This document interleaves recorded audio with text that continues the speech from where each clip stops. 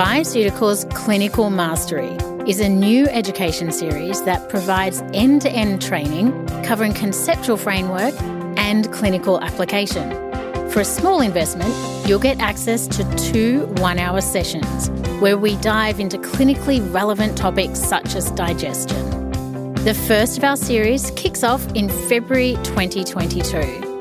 For more details, head to bioceuticals.com.au.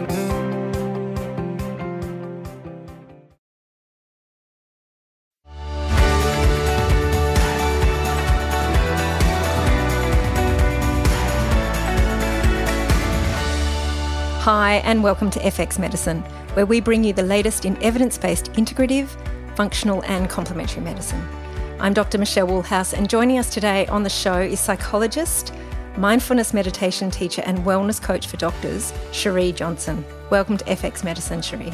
Oh, thanks so much, Michelle. It's terrific to be here. Today we're going to discuss caring for those who care. Caring for the healthcare provider, the practitioners, the doctors, the allied health staff, and even the patients who might be caring for a family member who's sick. So often medicine's prevailing culture, or even the whole of healthcare, is that of competition, stoicism, showing no weakness, never asking for help, putting patients first irrespective of what's happening for you or in you, and ignoring everything internally. Sounds like a recipe for burnout. So what is burnout, Cherie, and how does it differ from anxiety? Well, really good question to start with, Michelle. So we mostly use the Christina Maslach's definition of burnout. So we're still using that framework of extreme exhaustion, the kind of exhaustion that having a couple of days off doesn't seem to really ameliorate. Depersonalisation, where we're really becoming quite removed and hostile and cynical about the work or the purpose of the work or our mission. And Christina Maslach's more recent research is really pointing to this attitude of cynicism that is a problem in burnout. And that third part of that loss of self-efficacy, where we really feel like, what's the point? Nothing I can do makes much of a difference anyway. Really losing our sense of agency and feeling empowered that we can contribute or support the people we're trying to help. So those three things together. A lot of the research around burnout says most of it is in doctors. There's some research for nurses. It's really about it's quite hard to measure these things in real time. And when people do measure it in their organisations, they're hesitant or even reluctant to share the data. So it's quite hard to get hold of. But most of the research says about 50% of people will have a burnout experience in a 12-month period in healthcare.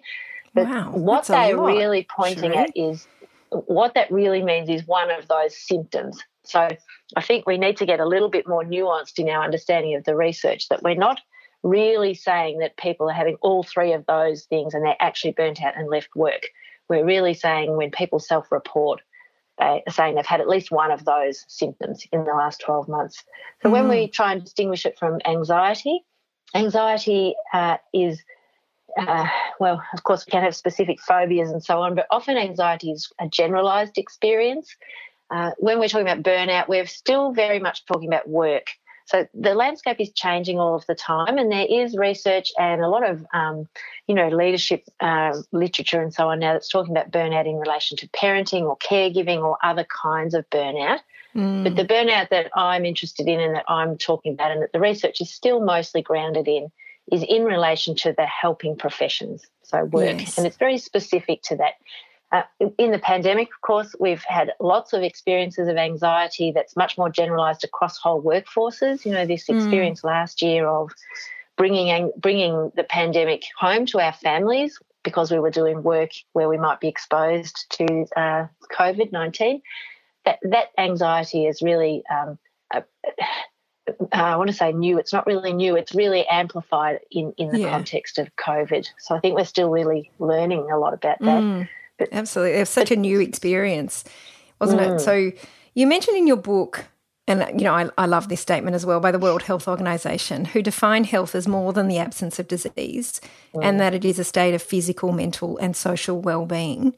So, a definition that I think really underpins the whole of the naturopathic world's principles, but not so much do we see that in kind of the mainstream.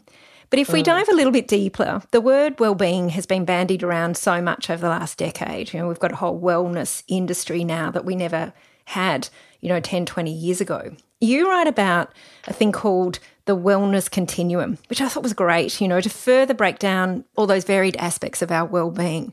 Tell us about the well-being continuum and how we can assess this in ourselves, perhaps, as practitioners, but also in those that we support. It's interesting how our thinking keeps developing, doesn't it? And I probably am starting to think of it as a wellbeing spectrum more than anything now.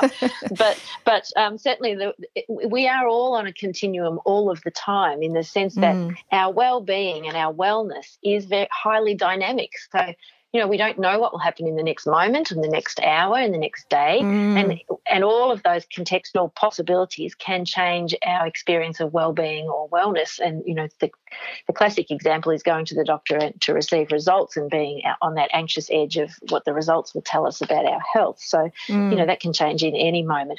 But the well-being continuum really is us moving up and down between surviving, coping, really flourishing and thriving, back up the other end of languishing. Languishing is not depression, but it's that very flat affect where we don't feel like we've got much energy and we can't really be bothered, and we really have to work a bit harder to rally ourselves to do our usual things.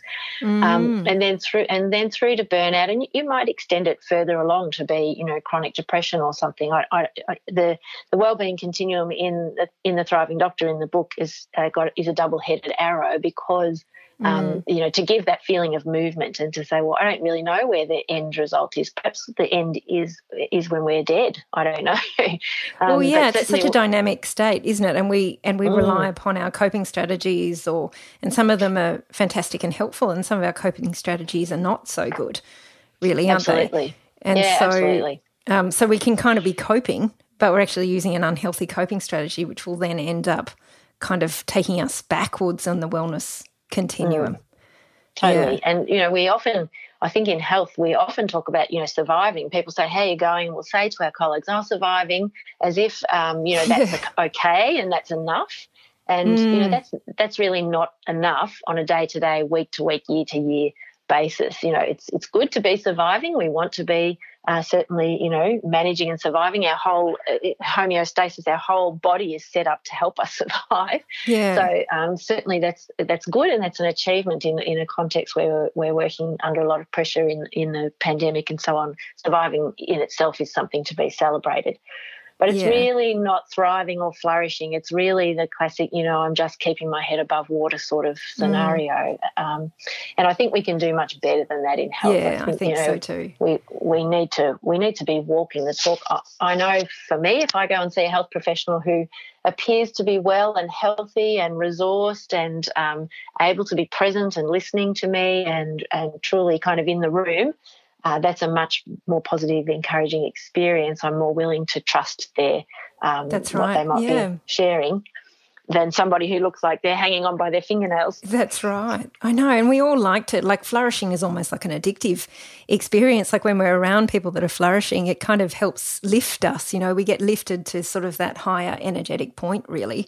And when we're with people that are languishing, I love that word, languishing. I think we need to spread that around a bit more. Languishing and burnt out. Like, we can feel it. Like, we're energetic beings that we share each other's energies. And so when you are sitting with a healthcare practitioner that might be languishing or burnt out, I think the patient can feel that, and then that would, equate to less confidence, and then that's a negative experience really for the patients who are looking for support themselves. Yes, it is, and you're really pointing, I think, to one of my current little things that I'm working on is this idea of clinical skills. I think a lot of, perhaps it's more in the traditional in medicine, perhaps more than in some of the other integrated and allied health professions. But this idea that really attending to a person, being present, sharing positive energy, which we know is contagious, as you're pointing to, is a clinical skill. In fact, listening and being present is a therapeutic treatment in and of itself. And so this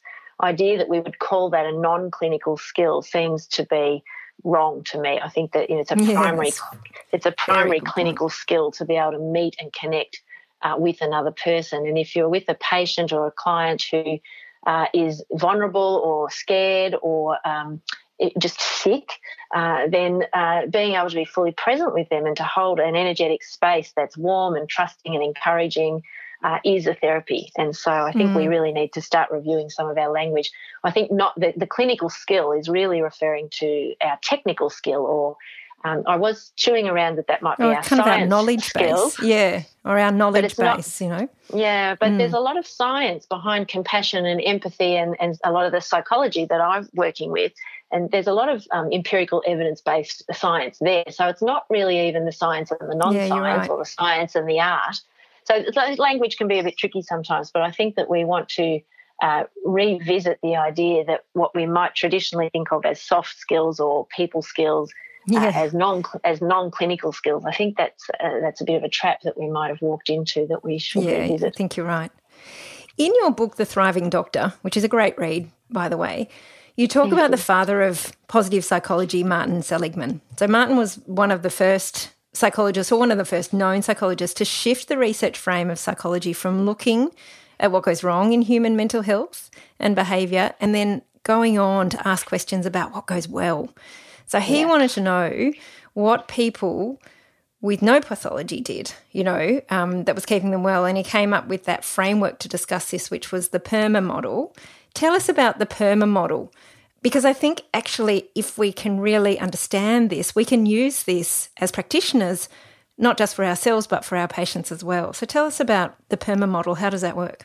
So I think when Martin Seligman started asking that question exactly as you described, instead of saying why isn't anybody saying, well, what are the well people doing?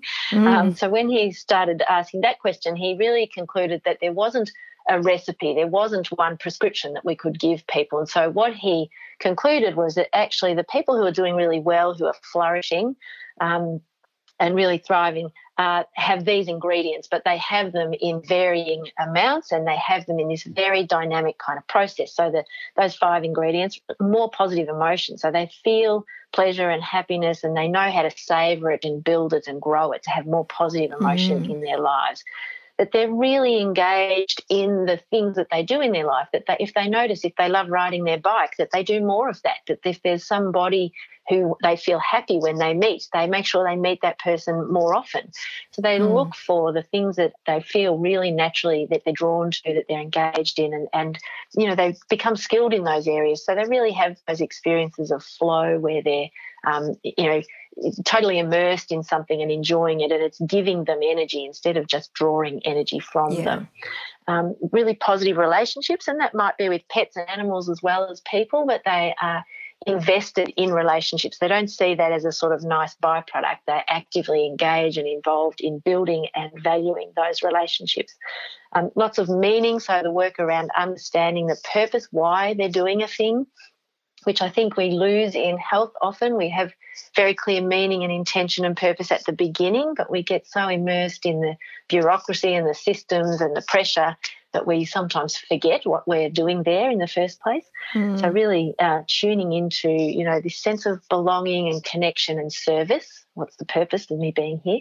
And then accomplishment, and we sometimes call this autonomy or achievement when we talk about self-determination theory. So this idea that as a self-propelled adult particularly, and we see this also in our teens, of course, and even with small children, but just not consistently, that we want to have a sense of being able to set our mind to doing a thing and achieving that, to being able to look back. And we know, I mowed the grass on the weekend. It's a great sense to look around and go, oh, doesn't that look neat and tidy? That feeling of being able to decide to do a thing and then be able to deliver that thing.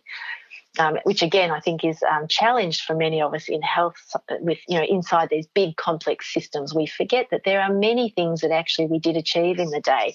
And so coming back to noticing, and so a lot of the practices that some of the other people in wellbeing talk about are savouring and appreciation and gratitude. And you can see those tools all through the PERMA model. We're really we're not letting the positive aspects of our life just slide off like Teflon. We're really noticing them and locking them into our memory and appreciating them in very active ways. Yeah, and even just managing our goals, like not setting our goals too high that's unachievable. So setting really achievable goals can be make a big difference to how we experience accomplishment, because if we set our goals way into the future, then it's a long time in between accomplishment. So yeah, it's a wonderful way to kind of reframe, I think, what thriving is, because really, you know, if we're languishing or we're burnt out, then we want to go beyond surviving into that flourishing mode. And I want to read this definition you have in your book, because it's really great. And I think, you know, as people listening to it, it's like we need to ask ourselves, does this sound like me? So you write, a flourishing practitioner is upbeat, enjoys their work, feels like they've got the work-life balance sorted most of the time, is committed to partnering and collaborating with others, values their relationships, is emotionally in tune and has a can-do mindset most of the time. They're able to manage their own internal responses to their work as well as the external environment, including the complexities of healthcare electively. These practitioners are empowered and fulfilled, and they can feel their own agency in their life. Wow. And I particularly love the last line of this, feel their own agency.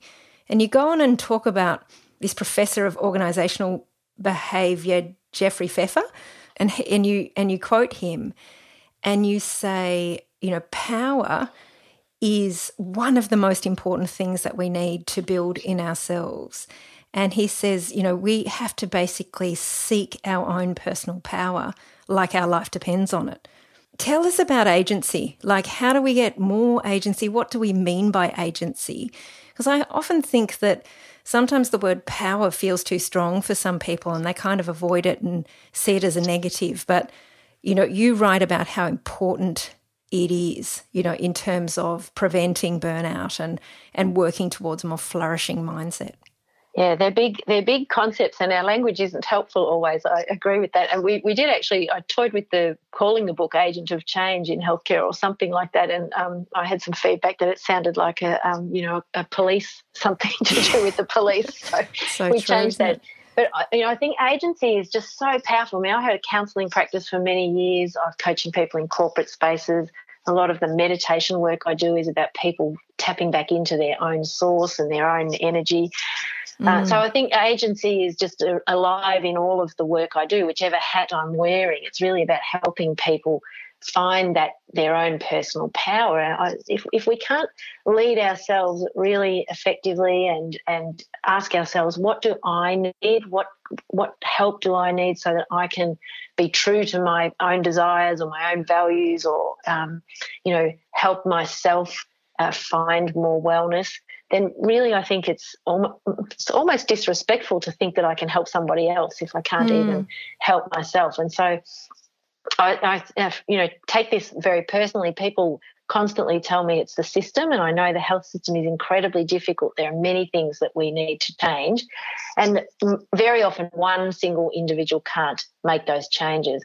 But each individual that is empowered is better at finding the other people who can help them and better at harnessing the energy for change. And so I really just believe wholeheartedly that if we can't harness our own energy and find our own capacity and our own belief to make change, even in our own small daily habits, then how do we think we're ever going to change any big system or even a small system? So systems are built by people, they're enabled by people, they're delivered by people. It's only people who can change them. So people who are clear about their own capacity or at least their capacity in connection with other people, I think have got those are the people who are going to create better systems for us all. And so every single person has the capacity for personal agency, but we sometimes can't find that by ourselves. We need supporters and encouragers and people who are like-minded in terms of what we're trying to achieve. And we need to say our things out loud if we're going to find those people. So it's that combination of language where you're talking about semantics of as doctors we often tend, or as all health practitioners, we tend to be self-serving, serving others ahead of ourselves. And so when we talk about agency or even self-care, self-compassion, it's almost feels oxymoronic in a system that is driven by striving and hard work and self-sacrifice, etc. So I think from my perspective as well, like finding your own agency for your own personal change makes the biggest difference to your ability to, I guess, to be humble as a healthcare practitioner, as well as working towards manifesting health in yourself, which then has just this kind of flow-on effect, which we referred to before. Yeah, and I think if you feel that in yourself, you genuinely believe that other people can feel it. If you don't believe you've got any agency yourself, it's really hard to convince somebody else. It's kind of a hollow promise. And anybody who has done a degree in health has agency, right? We have to have some agency to get ourselves through school, to get ourselves into university, to sit exams and write assessments and do research and find new friends when we're in foreign environments. We all have that kind of agency. It's just that how and where we apply it. And, of course, if we're burnt out or highly anxious or unsupported, then, it's very hard to remain self-driven. And I think it's one thing that health professionals really need to build their skill in is asking for help and partnership and collaboration. It's in partnership and collaboration that we generate new things, that we give each other energy to push through when things are very difficult, when we don't feel like we've got the support of the administration or the funds or whatever we need. It's in collaboration when we can look across the room and see somebody else who believes in whatever the project is too. And, that ebb and flow of our energy, we pick each other up. You were talking about uplift before, we help each other see and vision something better. And I think also, it is hard when you are burnt out to see the fog beneath the trees kind of thing. Like we can't see ourselves out of the mud. And, whether it's someone listening to this podcast that kind of is saying, well, maybe I am burnt out or even languishing, or some of the patients that they're supporting, because there's such an element of fatigue and despondency and despair in that burnout phase. There was some research done by Richard Davidson, the US-based neuropsychiatrist, and he did a lot of research on Buddhist monks and how they actively pursue more positive states of thinking to counteract negative states that increase their suffering in many ways.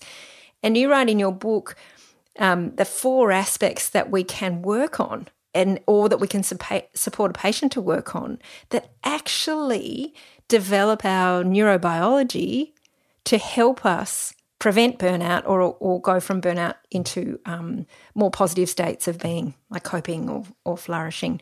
Take us through them. So Richard Davidson's research is really, or his team is really interesting because they've been doing it for a long time. As you said, they've studied monks who have meditated for 40 and 50 years, but they've also studied a lot of novice meditators and the machinery now to look at what's happening with our neurons and our neuronal pathways is so advanced from what it used to be. So we can see a lot of things we couldn't see before. And certainly they're saying that they can measure resilience, outlook, which is really around positive or negative frames about what's going to happen in the world, our attention, our ability to focus, and our capacity to be generous and altruistic in our behaviours, that they can map these neurological pathways that relate to these behaviours over time when a person is having practice at compassion or meditation, mindful meditation, or loving kindness meditations, which are really about building compassion and connection. And in these practices, doing generous acts for people, they can map and watch people's brains change. Literally, it's pretty amazing stuff. Yeah, one of the challenging things is to see resilience change neurologically requires really thousands of hours of meditation. And when I first was reading and listening to Richie's research, I was feeling quite despondent and discouraged that, all this effort to meditate, how could I possibly ever meditate enough hours, without becoming a monk? But certainly over time they are starting to show that a small amount of meditation or contemplation practice. Richie Davidson says that mindfulness has kind of hijacked the conversation a bit, that we shouldn't just be talking about mindfulness meditation. We should be talking about contemplation practices more broadly, which I think is really interesting and shows the kind of level of nuance that his research is getting to now.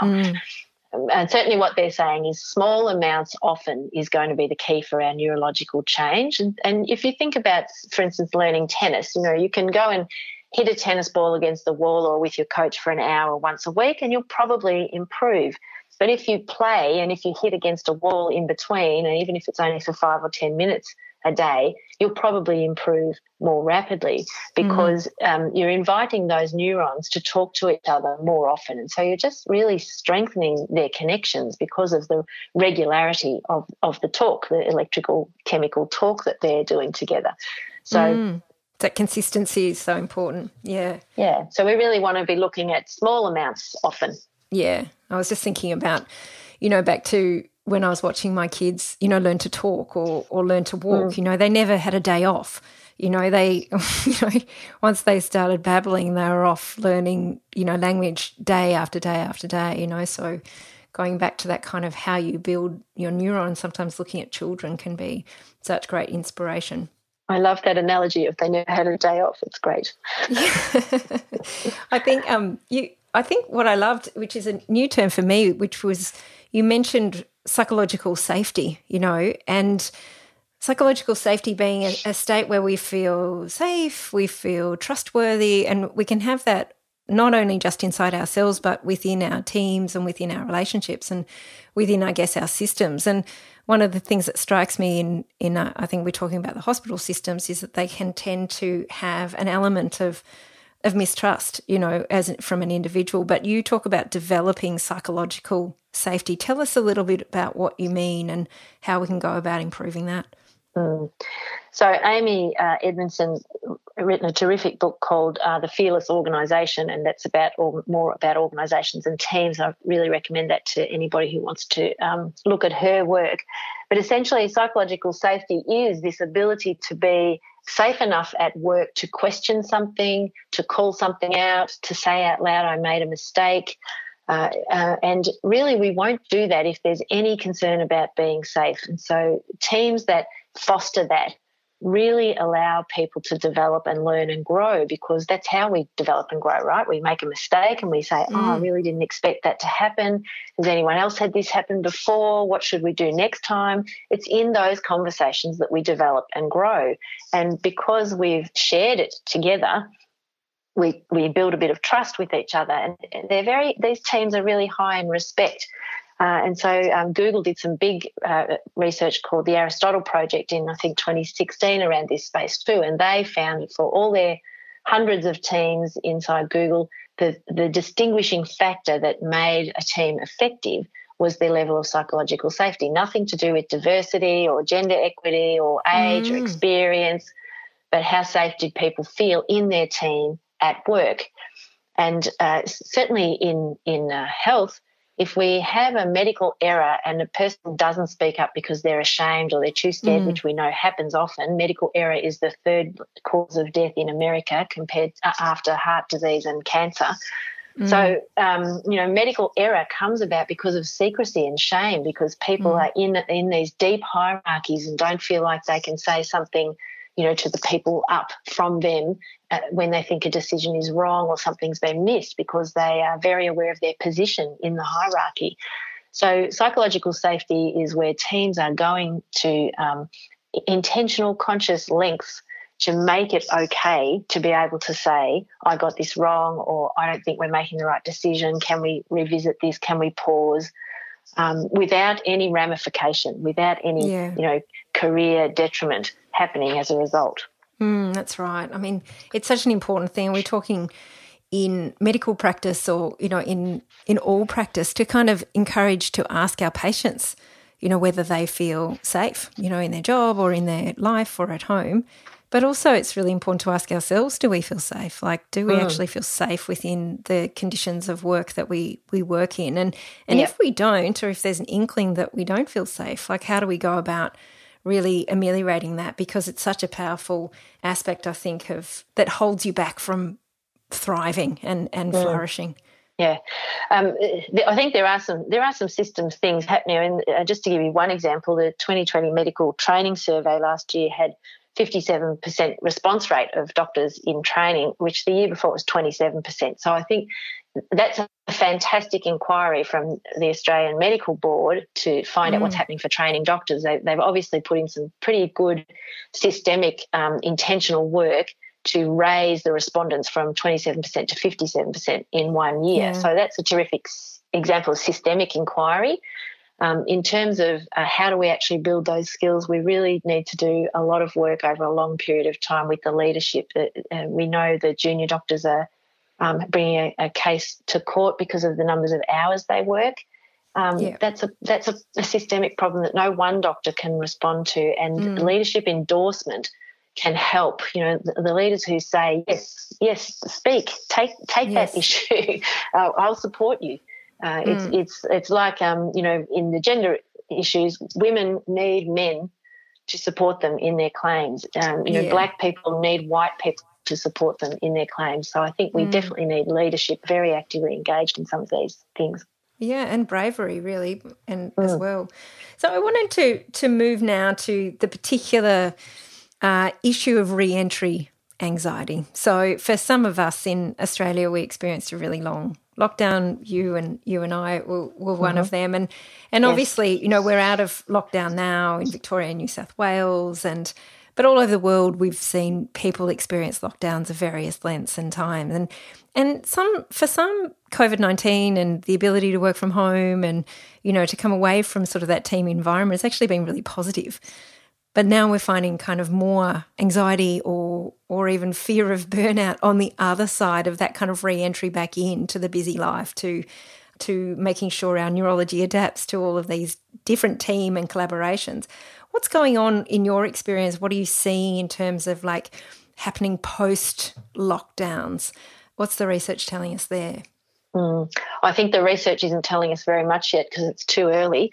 Certainly there's a lot of conversation in the various journals and the medical and health newsletters and so on, but I don't think we know the answers yet because people are in all stages, as you said, of some people desperate to get out of their house and get back to work, other people very reluctant. I went to a community hall gig on the weekend and noticed in myself that I felt really not so much anxious but just really unfamiliar about being in this crowd of a couple of hundred people, sometimes inside, sometimes outside, nobody with masks on. It's a very strange experience. We've been 2 years practicing, asking ourselves, do I need a mask? Can I go? Where can I go? How many people can I be present with?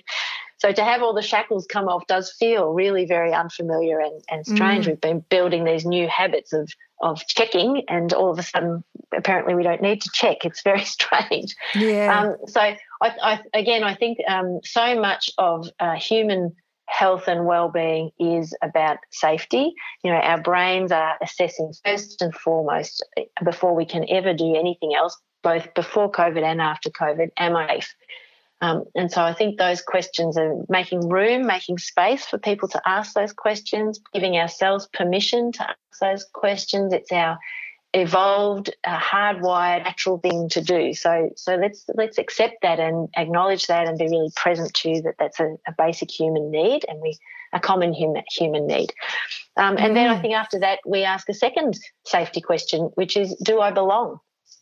Am I safe in this group of people? Can I trust this group of people? Am I in relationship with these people? And so, again, more permission, more space, more allowance. Some people are going to come into those gatherings more gingerly, more carefully than others. I had a retreat with some doctors a week ago and we were checking it, can we hug or can't we hug? Everybody had to make their own decision about whether they wanted to do that. I've had some experiences where people have said that they have hesitancy about particular places that they're telling their friends, I really do want to see you, but I can't come into that situation just yet. So I think with our patients and our clients, we need to be very aware of that too. Telehealth is here to stay, and some people will prefer to do that for rightly or wrongly.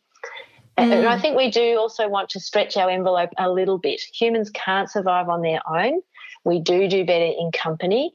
And so we do need to be reaching out to people that we think are reluctant to come out and encouraging them.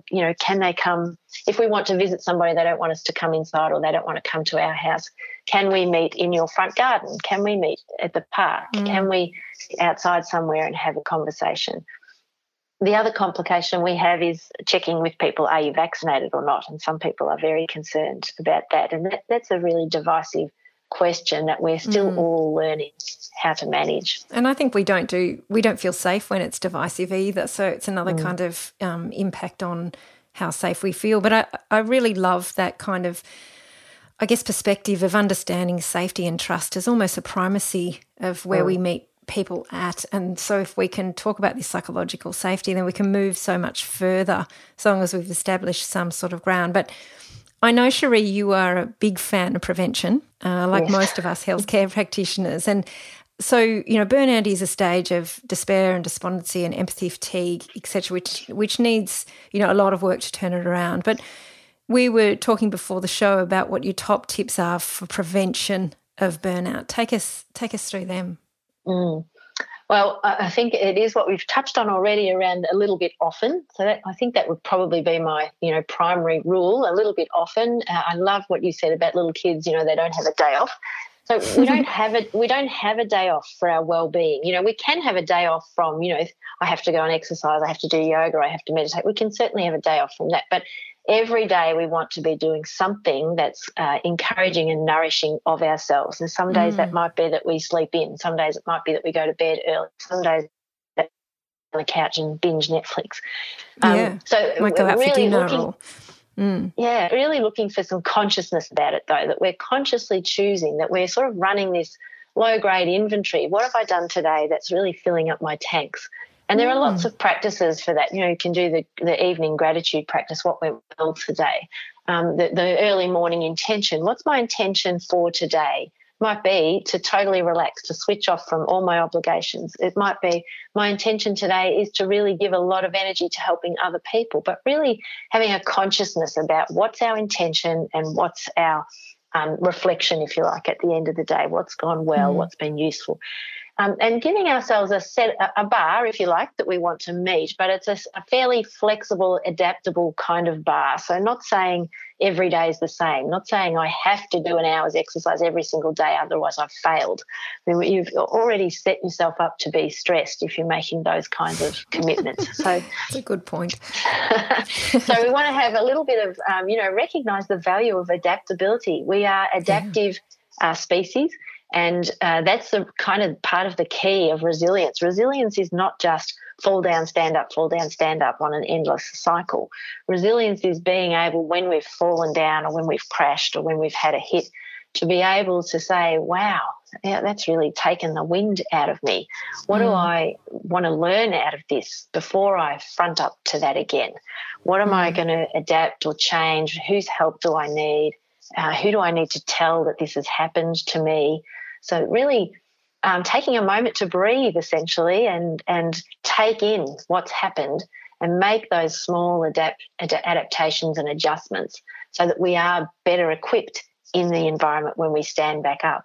To be knocked over and just keep standing up endlessly like many health professionals do is, Einstein's version of idiocy, really. If you want more of what you're getting, keep standing up and get more of what you're getting.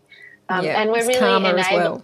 We're really enabling poor practice. We're not enabling safety. We're not enabling the best error-free care. We're actually putting ourselves and our clients at risk if we just keep mindlessly standing back up. So I think, recognising that we are adaptive and that we can adjust and change, and tiny little tweaks on any given day can help us do well and do better. And the three key things really, Michelle, am I learning how to regulate my mind so I've got a clear process of thinking? And this is about consciousness, intentionality and so on. Now, can I regulate my emotions, my physical body? Do I understand the signposts? Can I name them? Am I articulate in my emotional capacity, my emotional intelligence? And can I be with whatever emotion is here? I don't have to be frightened of them. I just need to know how to respond to them. And the third thing is, can I ask for help, and am I building a community of supporters and helpers and people I can trust around me? And we're all responsible for that, individually and collectively. That this idea of powering on our own is really flawed in terms of our evolution. Yeah, that's brilliant, Cherie. Thank you so much for taking us through some of these tips. I love it. And it's a really important reminder for all of us practitioners that we need to prioritise our own mental and emotional, spiritual and physical well-being. Otherwise, we risk burnout, and that's a mistake for us as a healthcare team, And I think so often, as we said before, it's our nature to put others first when we work in a caring profession. But if we don't put ourselves into the soup, if we don't constantly keep this in mind, our own care, especially through difficult times, then we risk this languishing and burnout, which is no win for anyone really, let alone ourselves. No, it's not. And I want to say that the contract's not a swap contract. I didn't become a psychologist so that I could lose my mental health in an effort to help somebody else gain theirs. It's not. We most of us who've come into health hope to enhance the collective well-being and to share good health and well-being. And so this idea that many health professionals have got caught up in this patient-first kind of idea, it exists for, it's an ethical. It came about for ethical reasons. It's a fantastic principle for us when we're in difficult circumstance to try and work out what we should do. And I'm not for a minute suggesting that we should put our own, benefit or gain above the patient. But nor do I think we should somehow give up our own well-being for the patient's well-being. And I don't think the patient expects us to do that. It's kind of the patient loses out as well. Well, we'll finish on that note. So thank you so much, Cherie, and thank you everyone for listening today. And don't forget that you can find all of the show notes, transcripts, and of course other resources, including Cherie's book, from today's episode on the FX Medicine website. I'm Dr. Michelle Woolhouse, and thanks for joining us. We'll see you next time.